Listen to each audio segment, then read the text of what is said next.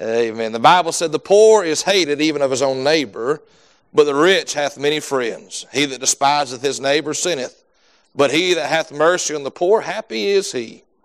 Do they not err that devise evil? But mercy and truth shall be to them that devise good. In all labor there is profit, but the talk of the lips tendeth only to penury. The crown of the wise is their riches, but the foolishness of fools is folly. Let's pray. To Heavenly Father, Lord, we thank you again for tonight. Lord, thank you for another privilege, Lord, just to meet together. Thank you, Lord, for allowing our paths to cross with the Grover family tonight, Lord. And I just pray, Lord, our church can be a blessing and a help and an encouragement to them, Lord. Lord, as they leave out tonight, Lord, I just pray, Lord, they would just be thankful and grateful, Lord, that there's churches along the way, Lord, that are just encouragements and blessings. And, Lord, they're praying and helping out. Lord, I know that not every church is like that. Lord, not every experience is that way. And I just thank you, Lord, for an opportunity, Lord, to be a blessing and a help, Lord. And I pray that you help us to do that with anybody that passes through this way, Lord, that is desiring to serve you and live for you. We pray, Lord, tonight as we get into the Word of God, to the preaching tonight, would you hide me behind the cross of Calvary? God, empty out myself, Lord, fill me with the Spirit of God. Just use me for your glory tonight. Lord, we still need wisdom. We still need your understanding, your knowledge, your teaching, and your help tonight. Lord, we cannot do this thing alone, Lord, nor do I desire to do so. I pray, Father, you just help us one more time tonight. Lord, we love you. In Jesus' name we pray. Amen and amen. How many of y'all still need wisdom? All right, good thing, because we're still in the book of Proverbs, amen. And we were going about a chapter a week, and now we've just slowed down. We won't be out of Proverbs 14 again. We might be out of it next week, I don't know. But the Lord does, amen. I've just enjoyed it, just taking little by little. But we see some words tonight here in verses 20 through 24, and we see a comparison and a contrast between the rich and the poor. Now, that's a classical division of just about time, really, that there's always been this division, a dividing factor between the rich and the poor, the haves and the have-nots. And it tends to cause resentment, right? Those that have not resent those that have, and those that have resent those that have not. Those that are rich dislike those that are poor, and those that are poor dislike those that are rich. If you've worked any job, any amount of time, you know that those who are the hourly workers don't like the managers, and the managers can't seem to get enough out of the hourly workers. And it just goes back and forth, back and forth. But we see this tonight, that the poor dislike the rich simply because they're rich, and the rich dislike the poor simply because they're poor. But there are some those that break those stereotypical modes. There are the rich that they are, but they don't live like it. We'd say it around this way. Listen, they got money, but they don't act like it. Right? They are rich, but they're good people in the sense. And then there are those that are poor tonight, and they don't have two dimes to rub together, but they're happy and they're joyful, and everything just seems wonderful tonight. They both acknowledge what they are, but they do not allow that to define who they are. And the reality is tonight, I know where I pastor tonight. I know the majority of the social economic makeup of our area. And I know tonight that our church isn't full of millionaires. If it is tonight, you're really good at hiding it. And the reality is tonight, we probably come from the lower end of the spectrum tonight. But the reality is, what I'm not talking about tonight is physical richness and poorness tonight. But really, we're going to look at it in a spiritual sense tonight. And the reality tonight concerning me and you, no matter what we have in our wallet, no matter what we have in our bank account, no matter what we have in our savings account tonight, and our retirement funds, if you're saved by the grace of God, you are rich. You're rich tonight. As a Christian, we have been both poor and rich, spiritually speaking. Don't you remember what it was like when you were poor outside the grace of God? You had no hope. You had no help. You had nothing that you could do. You couldn't figure it out. And then God saved you. And you didn't just become a millionaire. You became a joint heir with Christ. The reality of that tonight is that means that everything that is God's or that is promised to Christ is now promised to you. You are a joint heir with Him. And He's already said it tonight. He owns the cattle of 1,000 hills and the hills thereof tonight. And I heard a preacher say there's a lot of money in that beef, but there's a lot of diamonds in the ground as well. And so I'm thankful tonight that He owns all of that. And the reality tonight is you and I are rich. Now the question is, what are we doing with our richness? I went from being a poor sinner to a rich joint heir. I went from a father who robbed me with lies. The Bible says Satan is the father of lies, to a father who owns it all tonight. I'm rich. I don't know about you tonight, but I'm rich in Christ Jesus. And so with this truth in mind tonight, let's look at this relationship between the rich and the poor. Notice number one tonight, we see a proper attitude, verses 20 through 22 tonight. Look what it says right there in verse number 20. It says, the poor is hated even of his own neighbor. Now, I've lived in a subdivision, and right now I currently live right next to my in-laws. Can I say I've seen a lot of things from my neighbors, but it's never crossed my heart to say I hate them. And we see here tonight, the Bible, what an interesting phrase here, that the poor is hated even of his own neighbor. But the poor but they can become a burden. They are constantly in need and want. Let me illustrate it this way tonight. How many days in a row can I come to you and say, hey, I need to hold $20? Let me borrow $20. Well, preacher, no problem. I'll do that for you. But then I come the next day, and the next day, and the next day, and the next day, and I just need $20. Let me get $20. Finally, you'd say, preacher, you got to go somewhere. You've taken all of my $20. But once again, we're not talking of physical needs, but spiritual needs tonight. Remember, we are rich in Christ. Not meant to be merely popular. Look at verse number 20. It says, and the rich hath many friends. And it's easy in the Christian life to look at those who are outside of the grace of God, who are spiritually poor, and we can point out all their flaws, all their failures, and all of that kind of stuff tonight, and step back and say, I know I was a sinner, but I wasn't that bad, and I wasn't that far gone like they are, and let me go hang out with my Christian friends, and let's look at the poor and despise them and talk bad about them.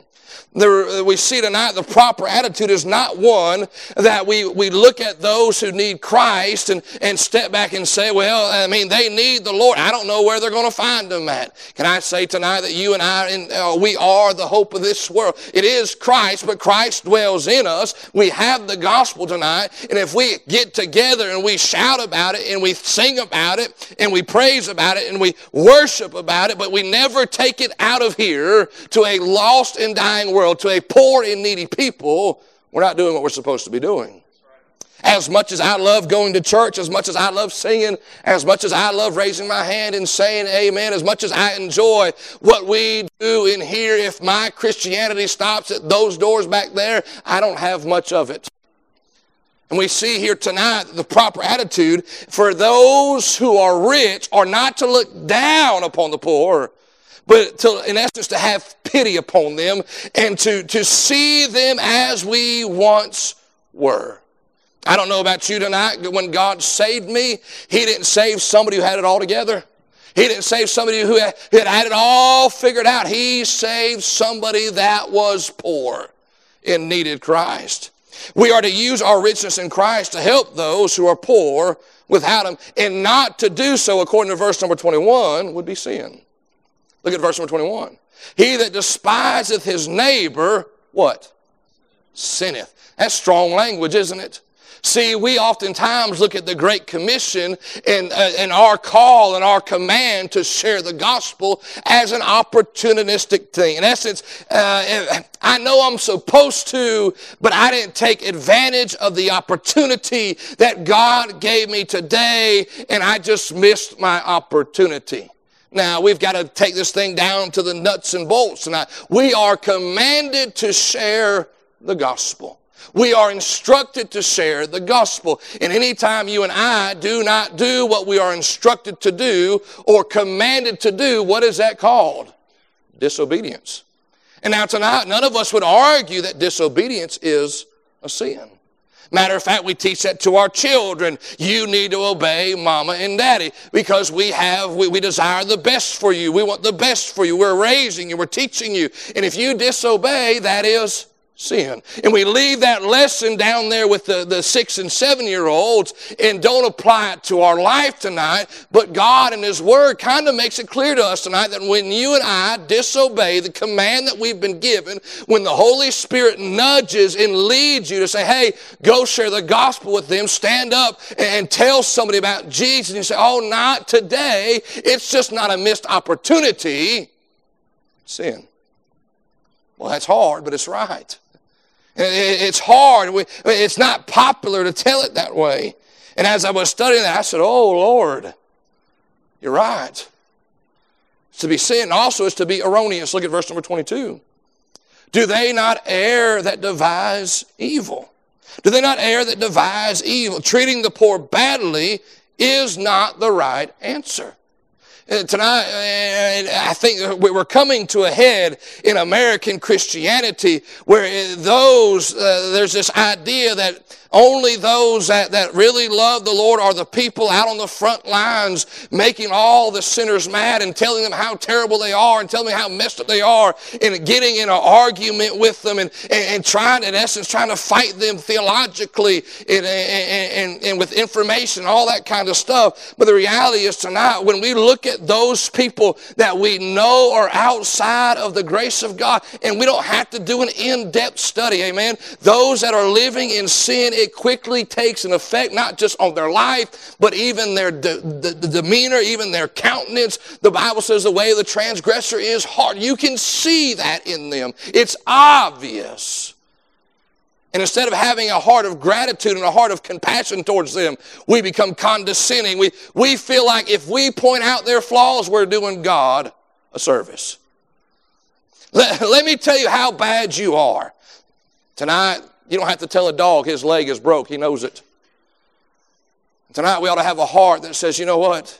I've got all this richness. I've got all these riches in Christ Jesus. And God didn't give us his riches so we could sit up here like Ebenezer Scrooge and count it all and say, look what I've got. Look what I've accomplished. Look what God's given me. The reality is those blessings tonight that God gives us is what enables us to go to those who need them and share the gospel with them. It would be erroneous to have that kind of attitude. So we say that to not to do so would be sin, to be erroneous. But notice this, to do so would produce happiness. Look at verse number 21. But he that hath mercy on the poor, happy is he. I tell you what, preacher, I just ain't been happy lately. I mean, we're getting ready to Thanksgiving, and I'm not sure if I can have a happy Thanksgiving. I might just be having Thanksgiving.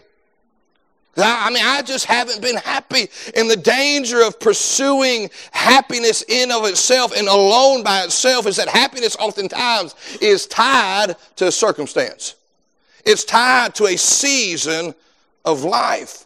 And we always think that a lot of times it's something that has to be given to us in order for us to be happy. But here the Bible said, hey, here's a key to happiness. It's when you go and find those who are poor without Christ and you extend that hand of mercy to them and you begin to see God working in their heart and God working in their life and God drawing them unto himself, and that produces happiness. Let me ask you, have you ever led anybody to the Lord and been mad that God saved them? I tell you what, preacher, I was sharing the gospel with them, and then all of a sudden, they started believing, and all of a sudden, preacher, they prayed, and they asked Jesus Christ into their heart, and Jesus saved them, and it made me upset, preacher. It don't work that way. You've ever been in the spiritual birthing room of somebody's life, it's just like the physical one. You get happy. You get excited. You get grateful. Brother Jacob, Miss Caitlin, little baby Judah are here tonight, and I can't speak for you. I wasn't in the room, but I can speak for myself. When I was there, when my children were born into this world, and I didn't do like back wheels and cartwheels and jumping jacks or anything like that, but boy, there was something that came over me when my child came into this world. They were birthed in, and boy, I was nervous, no doubt, especially when Raylan was born. I'd never been a daddy before. You mean I need to take this child home with me? I don't know what I'm going to do. Where is the instruction manual? But I got excited at the same time. What a privilege. What a privilege that God would allow me to see this child born into the world, but then to raise this child. The same is true. What a privilege. Boy, I've been in the spiritual birthing rooms and watching people get saved, and it makes me happy. It produces happiness. But also it promotes mercy in truth. Look at verse number 22. Do they not err that devise evil, but mercy and truth shall be to them that devise good. See, a lot of times preacher, I ain't devising evil, but let me ask you, are you devising good? Or do you get up every day and say, all right, Lord, you've given me wisdom as according to the Scriptures, and Lord, I know what the Bible says for salvation and what I need to say to people. And Lord, I've been conniving and I've been scheming some ideas to get the gospel out there. I like it. We were walking through the store the other day, and TR had some tracts in his hand, and he was dropping them off in different places in the store. And we came to one of those. It was in the aisle. It wasn't the shelf, but there was a little basket right there. And he walked by. He tossed that thing in there, and he looked at me. I said, I seen you, son. Hopefully somebody finds that, and they get saved by the grace of God. But hey, when's the last time you said, all right, I know God has commissioned me to share the gospel. And let me sit down and ask the Lord to give me some understanding. And God, give me some ideas on how I can get the gospel to the lost and dying world. I remember hearing a story, I think it was Brother David Gibbs shared it, he said he was flying with the preacher from one place to another. And he said, Brother David Gibbs, we're going to get on the plane last. If you know Brother David Gibbs, he's a bigger fellow. He said, I don't know about that. I wouldn't be able to get into my seat if I got somebody there. He said, no, preacher, we're going to wait. And he said, I was being polite. I said, okay, we'll wait. We'll go on last. And so they began to board the plane. And right before they began to go on, that pastor took his shirt and he unbuttoned it and pulled it out like this and had a shirt that said, if you want to go to heaven, come ask me how. He said he walked down the aisle of the airplane, showing it to everybody. Brother David Gibbs said to me, I don't know about that. I'd never seen that done before. And he said, that pastor just walked and he showed everybody that as he was walking, if you want to go to heaven, ask me how. Brother David Gibbs said, in my heart, I thought this man has lost his mind. He said, it's never going to work. He said, until we landed and 6 people accepted Christ into their heart.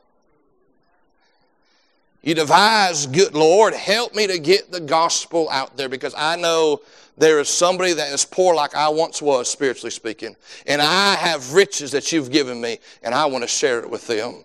See, the proper attitude. Let me ask you, do you have the proper attitude concerning the poor? Are they a hindrance, or are they someone that you need to share the gospel with? Then notice number 2 tonight, we see the prosperity of labor. We see the prosperity of labor. Look at verse number 23. In all labor there is profit, but the talk of the lips tendeth only to penury. Penury, I'm not exactly sure how you pronounce that word. But notice here, you know what they say, right? Rich people don't work. I tell you what, I can't stand those. I can't stand my boss. He just sits in that office all day long, air conditioned, and he don't even do anything, and they pay him the most around here. Y'all ever heard that before? Y'all ever said that before? Amen. Right, but here's the reality is, and that may be true in some cases. Some people may be born into a family that has money and they receive an inheritance, no doubt. But the reality is tonight that most people who are rich, physically speaking, at some point in their life, they've worked. At some point in life, they've put in their effort to achieve that goal. But however, as Christians, we don't work to become rich in Christ.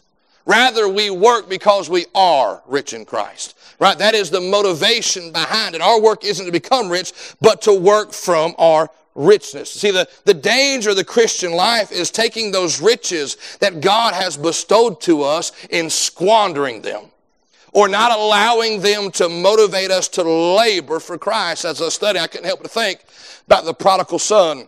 Now, you go read that story in the book of Luke, and you'll find out that man didn't have one, somebody had 2.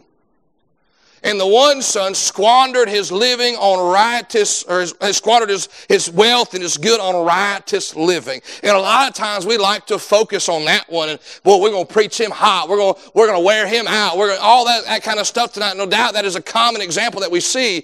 But oftentimes we forget about the second son who never left. But notice this. One squandered it in riotous living. One squandered it by not being content with it. Because the second son looked at his father and said, I haven't left you. I've never left the farm. I've never left the house. I've never been bad. You never thrown me a party. The reality is they both seen their father and what their father had as not enough. And the danger is in our Christian life is that sometimes, if we're not careful, we'll take these riches that God has given us, and through our own either fleshly desires or our lack of contentment, we'll squander those things and not use them for the purpose that God gave us to use them. Whatever we do for the Lord, there is profit. What did he say in the Gospels? Even if you give a cup of water in my name, I will not lose your reward. God keeps perfect record. Can I say tonight, there's been a lot of things. I lived some of my Christian life trying to please men, trying to get their approval, trying to get their stamp on my life to say, Brother Tate is good. He is a wonderful Christian. And I found out when I gave them my best, it wasn't good enough. But can I say anything that I've done and given to the Lord, He's taken record of it tonight. Whatever we do for the Lord, there is profit tonight. But notice what he says right there in verse number 22, or excuse me, verse number 23. In all labor there is profit, but the talk of lips tendeth only the perjury. And what does that mean, preacher? That means tonight that there is a lot of times we know we are supposed to do something, but instead of doing it, we just step back and talk about what we'd like to do. We talk about what we should be doing. I should be doing this and I should be doing that. But here's the thing, talk doesn't gain anything. Talk doesn't achieve anything. Let me give it to you in good henceforth language. Talk is cheap. It doesn't produce anything. It just loses time and it wastes your breath. I like it when people come up to me and they said, you know what you should do, preacher? And they tell me their idea for what I should do. I think I've got a new response for it.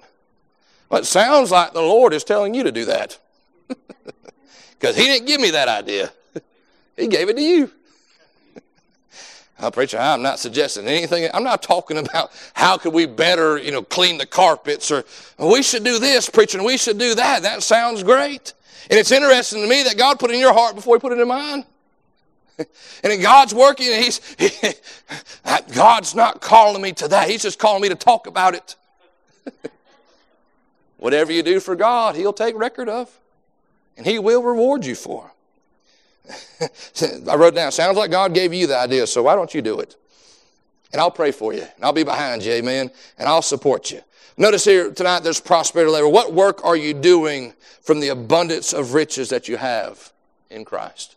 Are you more known for what you're doing or just what you're talking about doing? We see the prosperity of labor. We see the proper attitude. And finally tonight, we see the prominent display. Look at verse number 24. The crown of the wise is their riches, but the foolishness of fools is folly. Try to read that last portion of that verse 5 times fast. Foolish is the fools of the folly.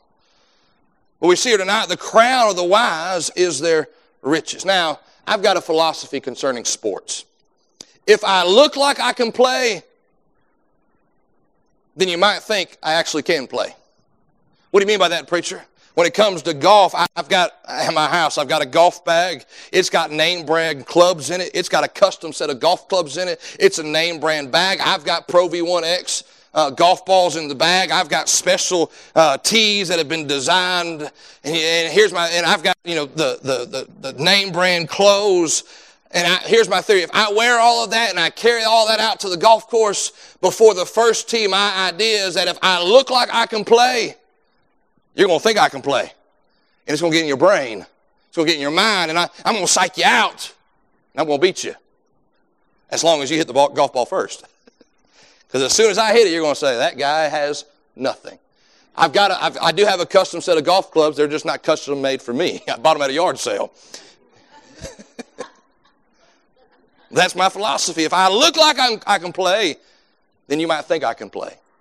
And we see here tonight, I said, preacher, how good are you at golf? I'm so good I haven't played in 3 years. Every time I walk into my shed, there's my golf clubs. They said, well, will you take me to the course today? I said, no, it costs $40 to take you to the course. I got a bag of Frisbees in the back of the car that don't cost anything to go play. Have you ever seen somebody, though, and you could tell they had money? You could just tell by looking at them. You're not being judgmental. It's just an observation by the way they walk or maybe by the car they got out of or whatever. You could step and say, man, that person's got money. Either they've got money or they're in debt up to their eyeballs. And they look happy, so they must have money and not in debt. Right? It just radiates from that sense. Let me ask you, if we're so rich in Christ, can anybody tell it? Does it just radiate off of us? That fella's got something that I ain't got. It seems like there's something different about him. Notice what the Bible says right here in verse number 24. The crown of the wise is their riches. Let me ask you, how do you know a man is a king? He wears a crown.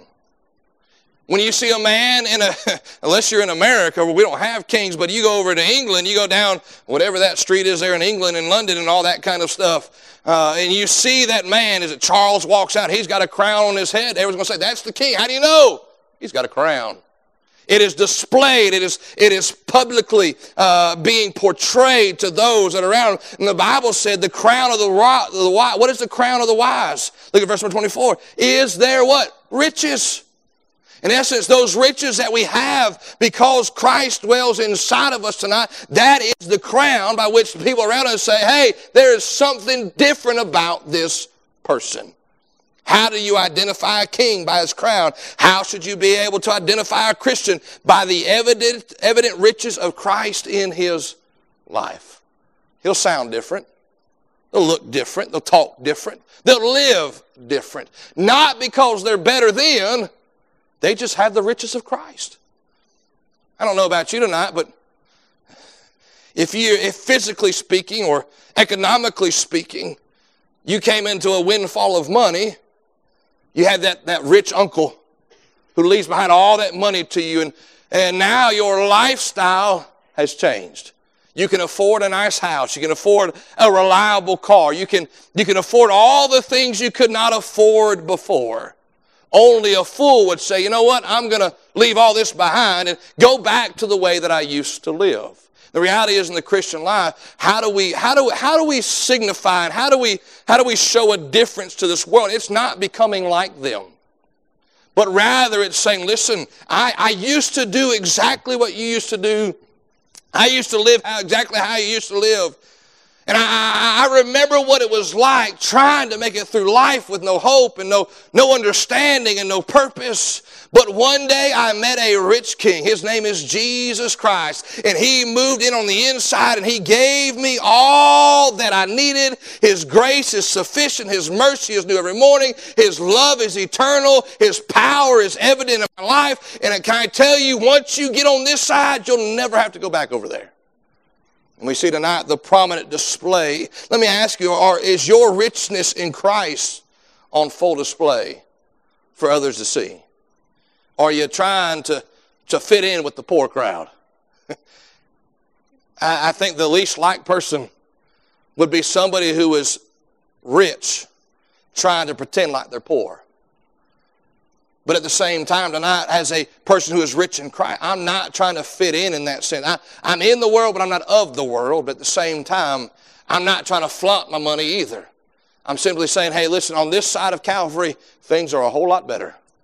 Things are wonderful over here. I've got peace. I've got joy. I've got contentment. Tonight, I don't know about you, but I want to wear my crown. I want to wear my crown wisely and display the riches of Christ in my life. We see a prominent display. We see the prosperity of labor. We see the proper attitude tonight. Let me ask you tonight, what are you doing with your riches? What are you doing with your riches this evening? Let's pray to Heavenly